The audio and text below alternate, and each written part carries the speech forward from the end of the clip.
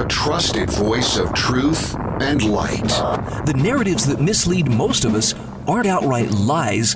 They're the deliberate omission of facts that could give us a more complete picture. And a rally point for those who've accepted the reality that they are not sheep.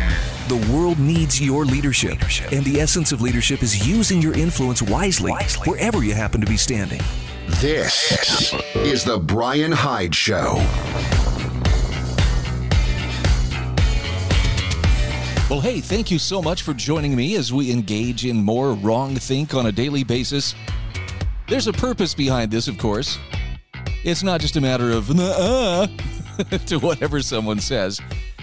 No, there's such a thing as principled wrong think, such as, standing up for yourself, asserting your rights, claiming them, using them, defending them. Not that anybody would ever try to push you around or try to take those rights away. Am I right? Okay. It's funny. My birth dad actually sent me an article a couple of days, maybe it was yesterday. Sorry. The week goes very quickly. It's hard to keep track of time. But it was a national article from the Daily Beast, which is a pretty hardcore left-leaning publication. And in particular, this article was about a group of folks in my neck of the woods in Utah County, Utah, who apparently were trying to disprove, the hospital COVID numbers. Our beds are overwhelmed. We don't have enough room. We're inundated with patients. And so people were actually showing up at one of the local hospitals here and trying to either flat out say, look, let us see. We want to see if all your beds in ICU are filled or not. Or they were trying to surreptitiously, well, I have a loved one in there and I really want to get in there and see how they're doing, just to get a glimpse of it. And of course, this became a scandal. There's the 9/11 truth deniers or the 9/11 truthers, and now you have COVID truthers, which is a good way of trying to dismiss people who might be noticing something that they shouldn't. Now, I'm not saying that there's, this is a proven conspiracy theory, and yes, the hospitals are all lying. But can I at least advance the idea that maybe the numbers are being reported on or presented in a way that could lead a person who just looks at them casually into thinking it's far worse than it actually is? Case in point, we are in the midst of cold and flu season, flu being one of the operative words. And is it normal this time of year for emergency hospitalizations because of the flu? Now, if the answer is yes, if the answer is, well, yeah, hospital beds are usually running at about 90% of capacity this time of year, then that at least gives us some context. It's not like, well, normally these beds are all empty and we're just standing around picking our noses and looking for something to do, and suddenly we've got all these COVID patients. Yes, I'm sure they're treating COVID patients. Why? Well, because I'm sure it's going around. But why give the impression that it's a much bigger thing than it is? So while I may not agree with the methodology, trick your way in, try to bluff or demand your way in, I understand that there are people who really want to know, look, are we being lied to? And I think that is absolutely a fair question. And I don't believe necessarily that even the medical professionals should be hiding behind HIPAA laws, in order to uphold a particular narrative. I think there needs to be transparency, with respect to patients' privacy. Of course, they don't need to give any details, but the public's trust is wearing a bit thin. So I don't think anyone is wrong for asking questions.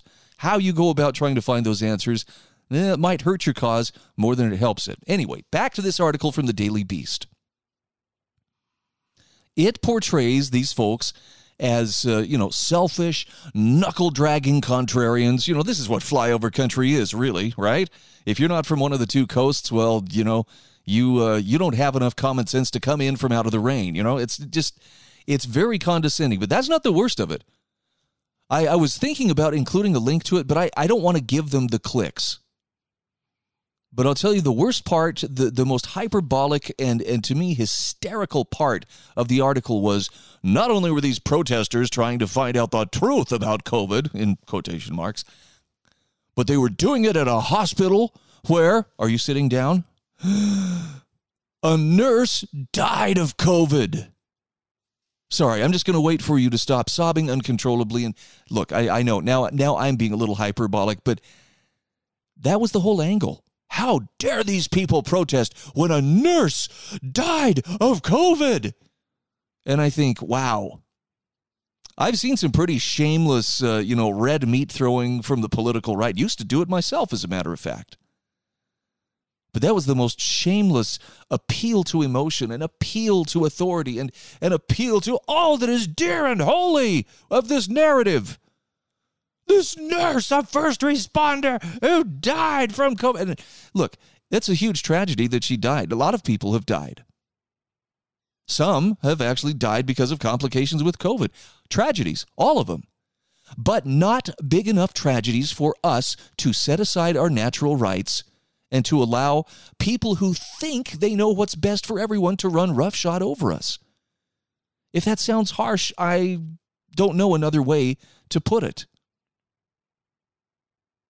It's very foolish and short-sighted to simply surrender to emotion, which this article is big on. I mean, you better, if you want to search it up and read it, I'm sure you can find it. But I'd recommend you better have a barf bag close by, because it's an example of some of the worst yellow journalism that you're going to encounter.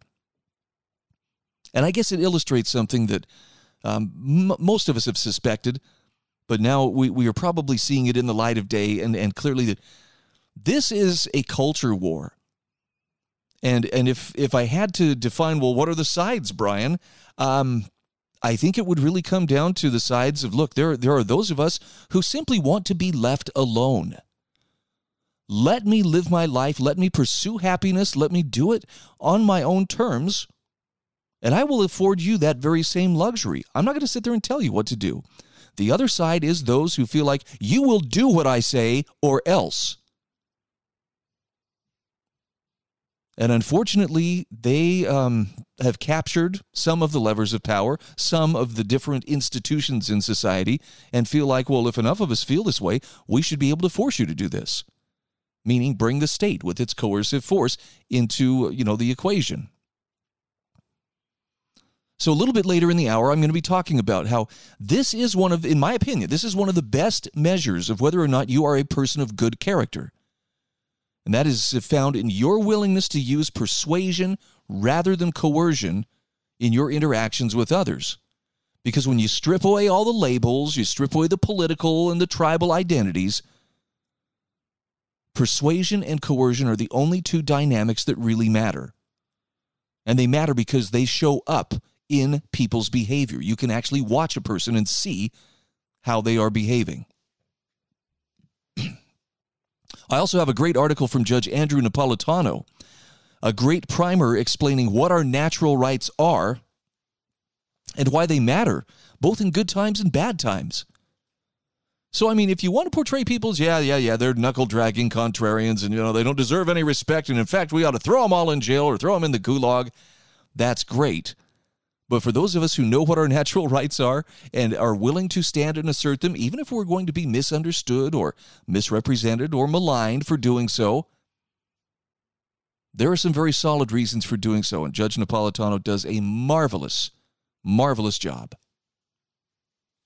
So I want to dive in here. We're coming up on the break, but I want to dive in, starting with an article from Patrick West. This is from Spiked Online.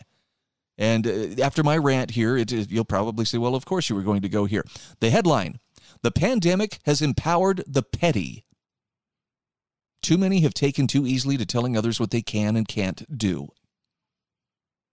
And this is a perfect illustration. Now, this is from across the pond, so Spiked is published overseas, but and online, of course.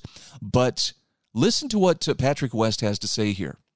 He says, "The woman behind the entrance to the shop silently sways her head from side to side, indicating that I may not come in until someone has come out. The man at the post office counter says, 'Not that way,' when I try to exit, as I fail to notice the directional arrows on the floor. I overhear a Radio 2 phone-in while queuing in a pharmacy, with a government spokesman telling listeners what they are and are not allowed to do. A few weeks back, there was a woman patrolling the aisles of carriages on the train, checking if the passengers were wearing masks. Because I was eating, I had lowered mine. She gave me her blessing that I was indeed allowed to do this. Now, he says, these are just a few of my own recent encounters during the pandemic. You'll have had similar experiences being told what you are allowed to do. My contender for the most hated word of 2020, allowed. He says you'll have been subjected to people bossing you around, whether they be officials, shop staff, or mask enforcers from the general public, of others exerting their power over you.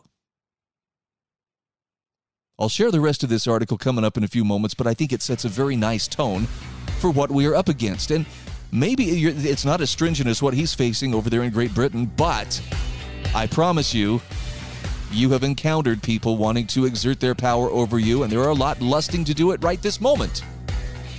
We'll jump back on here, just the other side of these messages.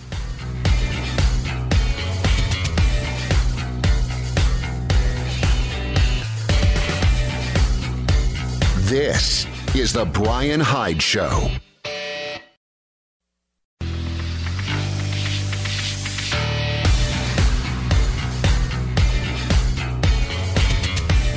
This is The Brian Hyde Show. Hey, welcome back to the show. By the way, I want to encourage you to please visit my website. It's very simply thebrianhydeshow.com. That is where you will find not only my daily show notes, which are chock full of information and links to the various guests and the articles that I share here on the air, but also you will find resources for wrong thinkers, including some of the news aggregators that I subscribe to, and then you too can have interesting stories of every type arrive in your email, and you can use them as you see fit. There's some great stuff on there as well. You learn a little bit more about me. There's archives of the show if you want to catch up on some back episodes or whatever. You can also consider subscribing to the podcast, which I really wish you would. Give me some feedback. There's a comments feature. And if you choose, you might even consider becoming a donor, a patron of the show. You can do it for as little as $1 a month or $5 a month or $10 a month. This is my promise to you. Those who donate can rest assured that I will use that money for the sacred purpose of proclaiming liberty throughout the land. And frankly, when you donate, it's a huge help to me because it allows me to focus on this work rather than having to hustle up side gigs to keep the wolf away from my door. So it's greatly appreciated, and I thank you in advance. Back to the article here from Patrick West. This is on Spiked Online, and he's talking about people exerting their power over you, how this pandemic has empowered the petty.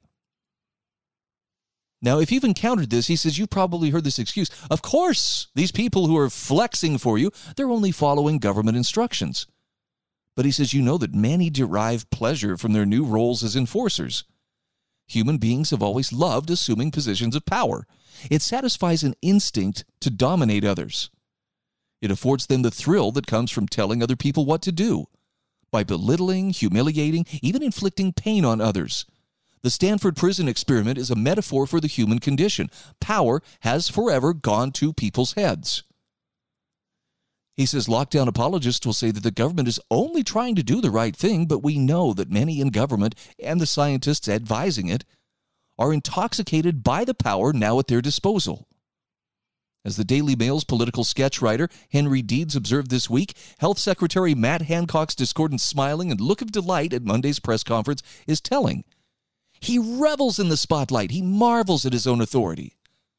Never mind that the coronavirus showed signs of wearing itself out before lockdown 2. Forget this month's vaccine breakthroughs. The appetite of our power-hungry masters is both insatiable and palpable. Hence the belief that the government will seek a harsh tier regime virtually indistinguishable from the current lockdown beyond December 2nd and another lockdown proper in January.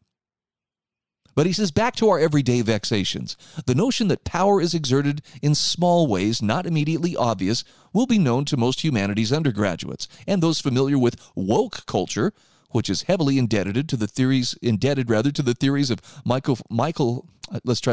Michel Foucault, who argued that power was ubiquitous and invisible. This has manifested itself in the belief in microaggression and safe spaces, those havens from omnipresent white male power. Foucault called himself a disciple of Friedrich Nietzsche, who believed that power was the defining force in life. except Nietzsche was more concerned with power as inherent in individuals. As he wrote, the world is the will to power, and nothing besides. Even in you yourselves are this will to power and nothing besides. Nietzsche thought the desire to dominate was both a good thing and a bad thing. Good for the self in that it could spur us to become better and stronger people, immune to the injunctions of the herd, but potentially bad for the self in that others seek to dominate us. Quote, pleasure arises from power. Happiness consists in the dominant. Dawning consciousness of power and triumph. Progress. The strengthening of the type. That capacity for great willing. Patrick West says that's good advice for self, a spur to improvement. But he says, whenever I'm told what I'm allowed to do or physically inhibited by those exerting their will to power, I'm reminded of Nietzsche's cautionary sentiments. Now, he says, during his time at university in the 1990s, when he first became familiar with Foucault's teachings, he says, I had to study a course on statistics in order to better assess historical documents in modern politics. As befitting Foucault's skeptical philosophy, we were told to be wary of opinion poll findings because people are more inclined to declare support for a more socially acceptable political party. People were less likely to say that they intended to vote Conservative in the UK or Republican in the US because that doesn't make for a good public image. Pollsters, we were told, adjusted their statistics to account for this. To judge by the 2016 Brexit vote here or this month's US presidential election, he says, pollsters are failing to adjust accordingly. In the latter case especially, the polls woefully underestimated support for the unfashionable candidate. Now, he says, I've heard and read many people doubt the YouGov poll, finding 72% of people support Lockdown 2. And he says that figure doesn't ring true for me either. We are manifestly behaving different this time around. The streets are busier with people going out just because they can and they want to. And we no longer do those ostentatious displays of social avoiding in open spaces. The majority only wear masks when and where it's mandatory. He says the dubious YouGov poll has an obvious explanation. It's unfashionable to say that you are opposed to lockdown. People fear appearing a callous granny killer. They fear association with anti-mask fundamentalists and anti-vaccine conspiracy theorists. He says, as reported in the Daily Telegraph, BBC Radio 4's Today program has taken to calling Britain's endangered fishermen fisher people. Logically speaking, the BBC's non-sexist initiative is correct. There are females who fish, even if they're more likely to be anglers than harvesters of the sea. And firefighter has supplanted fireman with no great fuss, yet the awkward robotic construction fisher people is less elegant, less romantic. He says gender-neutral descriptions can also be a source of confusion. Those unfamiliar with movies might be surprised to learn that Sean Young of Blade Runner fame is an actress. Likewise, Lionel Shriver would be described as an authoress. People called Robin, Alex, and Sam face this kind of difficulty all the time. Is there a solution? As is the case with language in the vernacular, it's normally about what rings true and what sounds right. Fisher people fails on both counts. After all, we still use princess and duchess, which are both the feminine form. But he says Prince Kate or Duke Meghan? We'll never catch on. Again, this is Patrick West. A couple of different thoughts from him. I love his thought, though, on how the panic has empowered the petty. And it makes me sad that so many people, thrive on that sort of thing. I know it's human nature. You give someone a little bit of power, chances are they're going to run with it. And back to the concept of the culture war that is going on around us. There was a line here from David S. D'Amato. This was in an article published on The Hill. The culture war is a distraction. I wanted to share this with you. He says, we have this idea that, well, when government gets involved, it's kind of a scorekeeper. It's outside the game, but he reminds us that scorekeeper, as we call it, is actually, it's a corporation made up and operated by actual flesh and blood human beings, meaning you're dealing with individuals that have their own interests, incentives, blind spots, and shortcomings.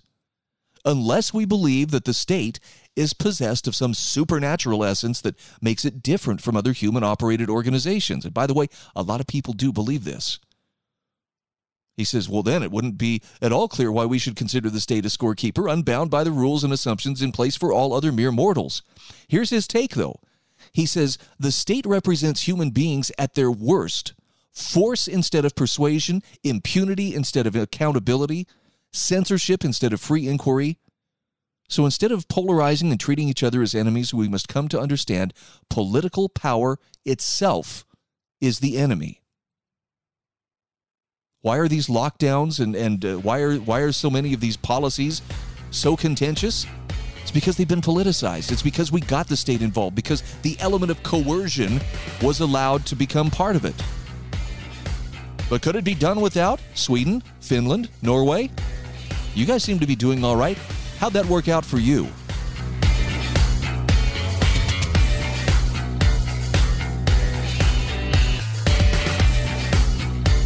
This is the Brian Hyde Show.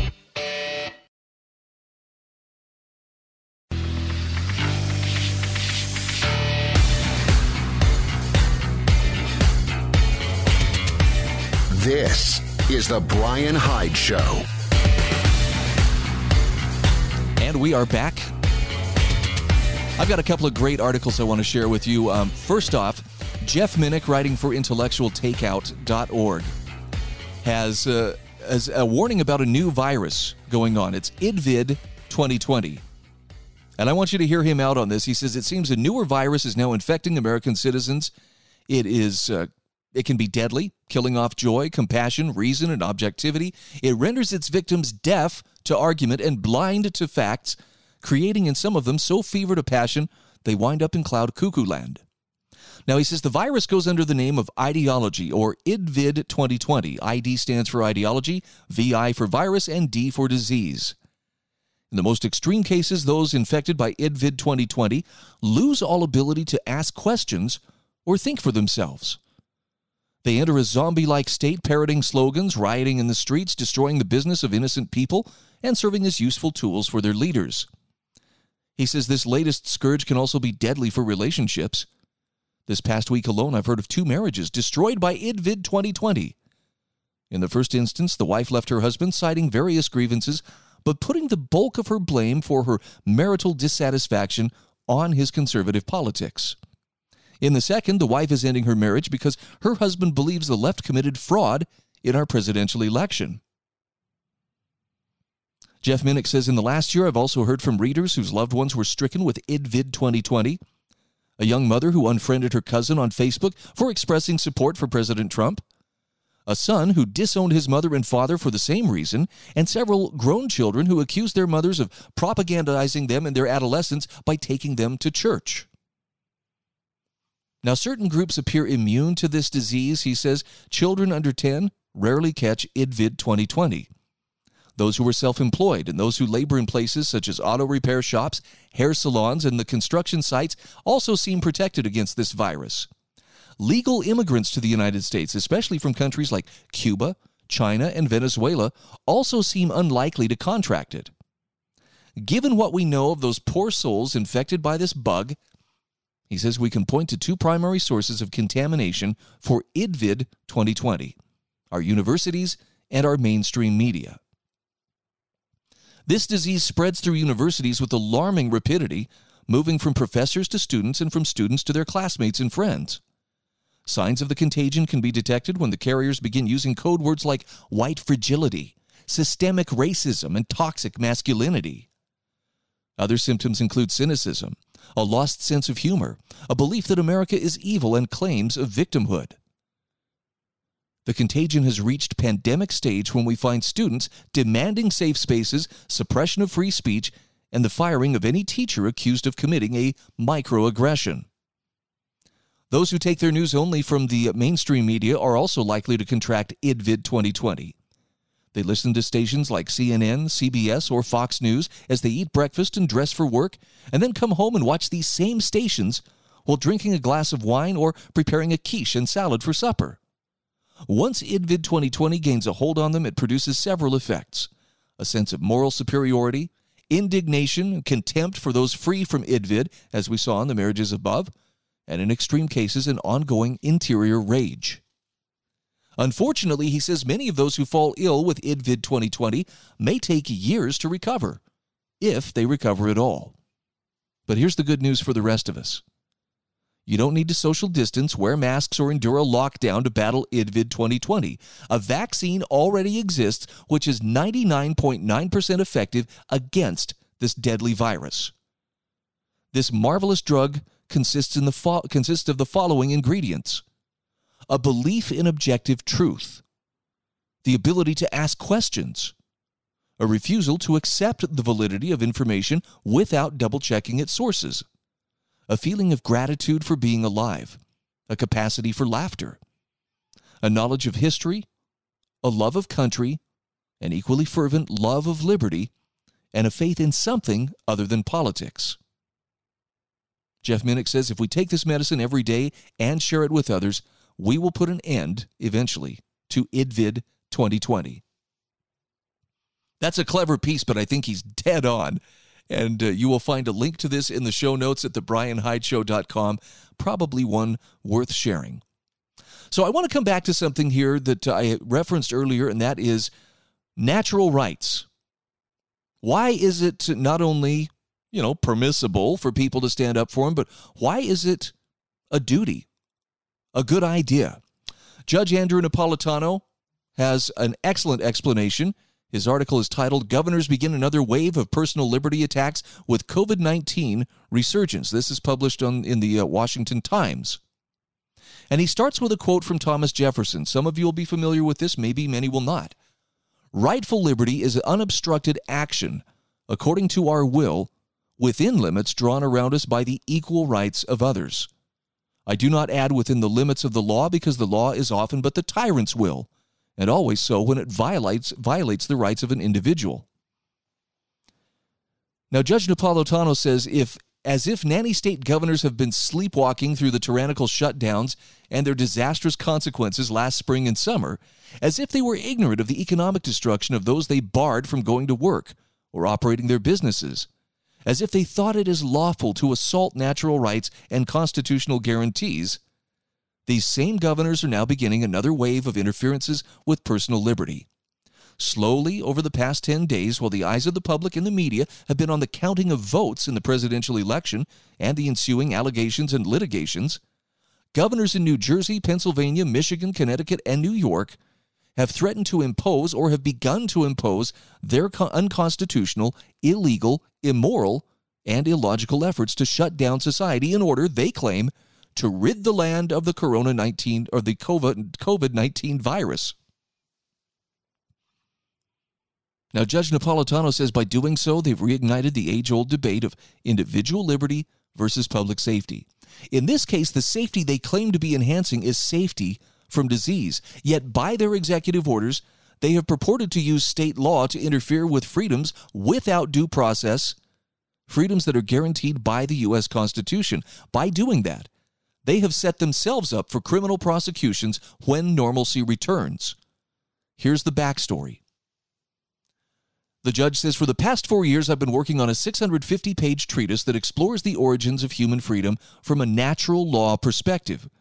The book traces the recognition by scholars, jurists, theologians, and in the case of America at its founding, radical revolutionaries like Thomas Jefferson and James Madison, who truly believed and passionately argued that human freedom, our individual power to make unobstructed choices, comes from within us and not from the government. Most of the historical defenders of this truism also believed in God and argued that He made us free by giving us free will. Now, this understanding of natural rights was wedded to the United States at its birth in 1776, when Jefferson wrote in the Declaration of Independence that we are endowed by our Creator with certain inalienable rights, and again in 1791, when Madison wrote in the Ninth Amendment that because human liberty is so expansive, the government must protect even unstated, unenumerated rights. Protect our rights from whom? Well, the framers could easily answer that question, yet the folks who run the government today don't even want that question asked because the answer implicates them. In the Revolutionary era, colonists could protect themselves from evildoers attempting to steal their property or take their lives. but the foe they feared most was the government. And they fought a bloody war against the government of King George III because it assaulted their economic rights and their right to self-government. Napolitano says history is repeating itself without the courageous revolutionaries. It's not my neighbor or even a thief in the night who impairs my personal liberty. It is the government. It does so just as King George did under the guise of safety. Yet the Constitution and Bill of Rights were written precisely to prevent governments in America, state or federal, from interfering with our liberty, absent a jury trial at which they must prove fault. This jury trial requirement is called due process. It's guaranteed by the 5th and 14th Amendments, which mandate that the government comply with due process whenever it seeks to impair the life, liberty, or property of any person. Of course, a constitutional guarantee is only as reliable as is the fidelity to the Constitution of those in whose hands we repose it for safekeeping. Now back to these nanny state governors. He says they have assumed to themselves the power to write laws and enforce them. That assumption violates the U.S. Constitution as well as the constitutions of the states in which they were elected. Because the power to write laws and the power to enforce laws is required to be separated in America. We call that the separation of powers. It is, according to his late friend Justice Antonin Scalia, the most unique and freedom-protecting aspect of the Constitution, and it applies to states as well as the federal government. I got to take a very quick break here, but we'll come back to Judge Napolitano's analysis of how the governors are beginning another wave of personal liberty attacks, and hopefully I'll help make the case why it's okay to stand up for your rights. We'll be back right after this.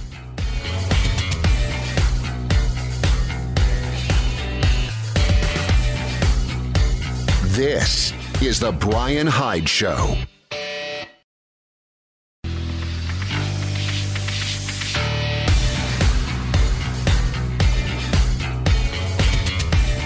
This is The Brian Hyde Show. All right, once again, welcome back to the show. Once again, thank you for joining me as I revel in wrong think. This time around with the help of Judge Andrew Napolitano and an excellent article published in the Washington Times about how the governors have begun another wave of personal liberty attacks. He explains very clearly why this is not just a matter of, hey, in times of danger, we have to surrender our liberties in order to stay safe. No, there are things that apply here that go beyond just that sense of we've got to feel safe. I don't know if you've noticed this, but have you noticed that those in authority have a certain narrative that they're trying to promote, and they're trying to make us feel as unsafe as possible in the hopes that we'll be compliant with whatever they tell us to do? It's hard to know what to believe, but I'm going to tell you, at the foundation of whatever it is you believe, you've got to understand you have God-given natural rights that are yours by virtue of the fact you are a human being, that you are processing oxygen at this moment. And the whole reason that the Constitution was written, the whole reason the Bill of Rights was ratified, was to confirm that those rights are yours and that those rights limit the power of government over you. There is no loophole except when someone is scared. They are to be limited at all times lest someone use emergency or necessity as the reason to abridge those rights for their own tyrannical purposes. Now, Judge Napolitano says, we add to the separation of powers, the fact that governors have been writing laws and enforcing them. He says, add to this the so-called lockdowns, a demeaning word originating in the shutdown of prisons during riots that directly impair personal liberties that are not only natural to us, but are expressly guaranteed by the Constitution as the U.S. Supreme Court has interpreted it. These lockdowns interfere with your freedom to speak, travel, worship, assemble, engage in commercial intercourse, and use property to its highest and best use. Napolitano says under federal law, when a government employee employs government tools to impair these enumerated rights and does so without due process, that person commits a felony. Thus, when governors use police powers to interfere with personal liberty, liberty that is expressly guaranteed by the Constitution, and do so without a trial at which the government proves fault, they have violated both state and federal law, no matter their reasoning. Thus, all these executive orders regulating private personal behavior are profoundly unconstitutional and even criminal. There is no pandemic exception to the Constitution, he says. It is liberty that flows in our veins, not false promises of government safety. Now, I have to tell you, something interesting I've noticed here in my home state of Utah is that Governor Gary Herbert has actually walked back some of the harsher aspects of his mandate that, well, you know, this is the way things are going to go. And now it's a little gentler. Well, we're requesting that people do this, and the whole mandate of you should not be meeting with people outside of your household, limit it to 10 people or less. Now we're being told, well, that's a request. But as I explained yesterday on my program, there are some backdoor ways that enforcement is being exploited that are just as ugly and just as coercive, and worse, they're leaning on the businesses and their employees to act as the enforcer. So there's this degree of separation, plausible deniability for the governor. Well, we're not doing it. They're just enforcing policy. Yeah, under the threat of either losing their business license or being smacked with a $10,000 fine. It's not just disingenuous. It's an outright lie. And as vindictive as this may sound, I hope Napolitano's right, that when normalcy returns, when we finally recover our senses, I hope that the people responsible for these decisions are held criminally liable. They deserve it. Okay.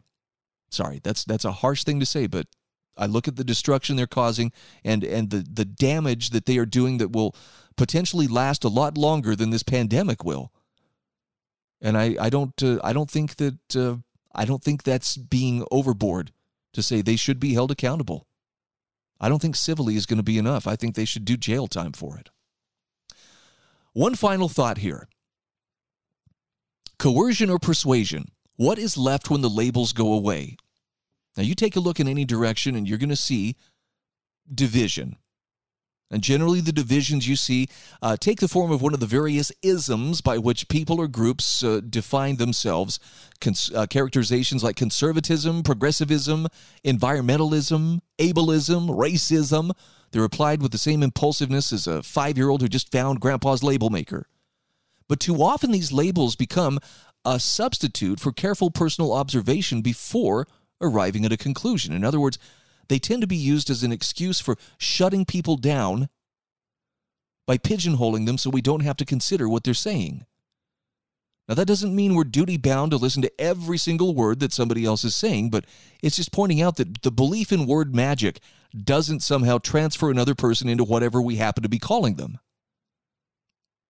Our divisions are also exacerbated by this widespread tendency to use labels without clearly defining our terms. Take the words socialism or capitalism as they're commonly used in our current lexicon.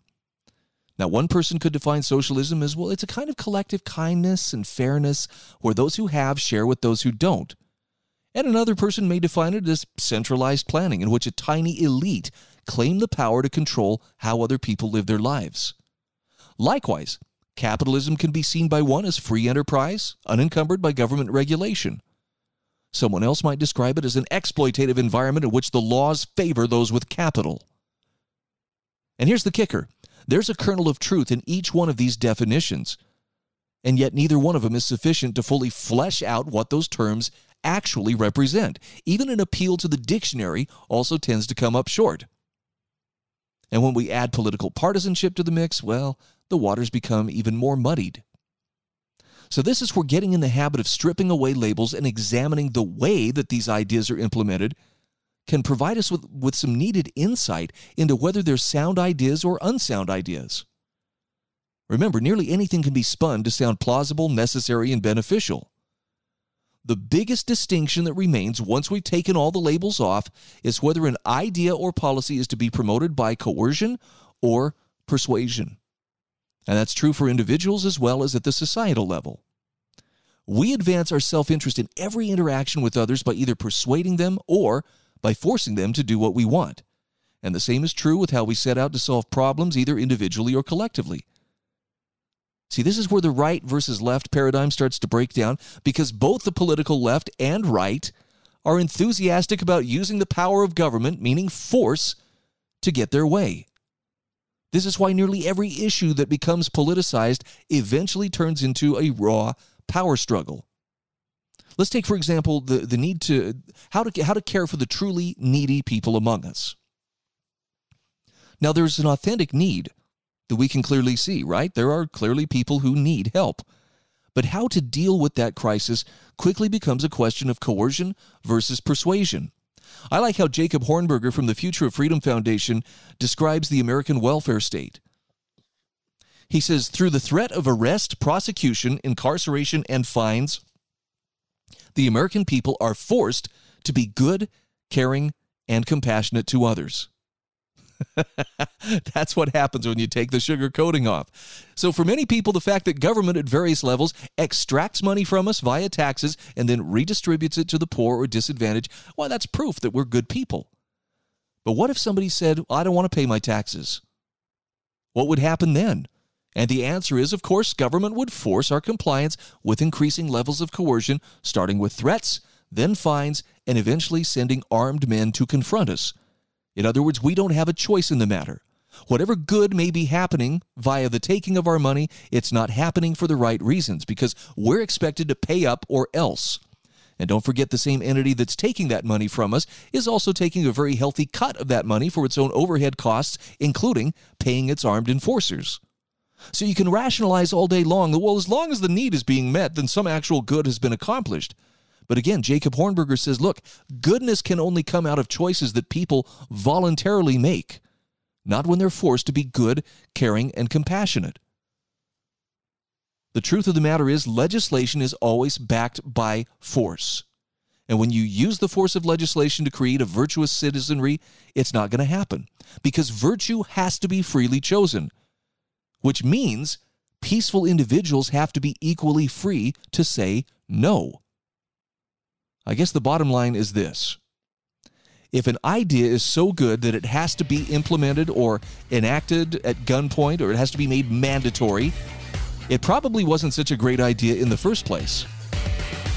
And there are a lot of divisions around us right now that reflect this very clearly.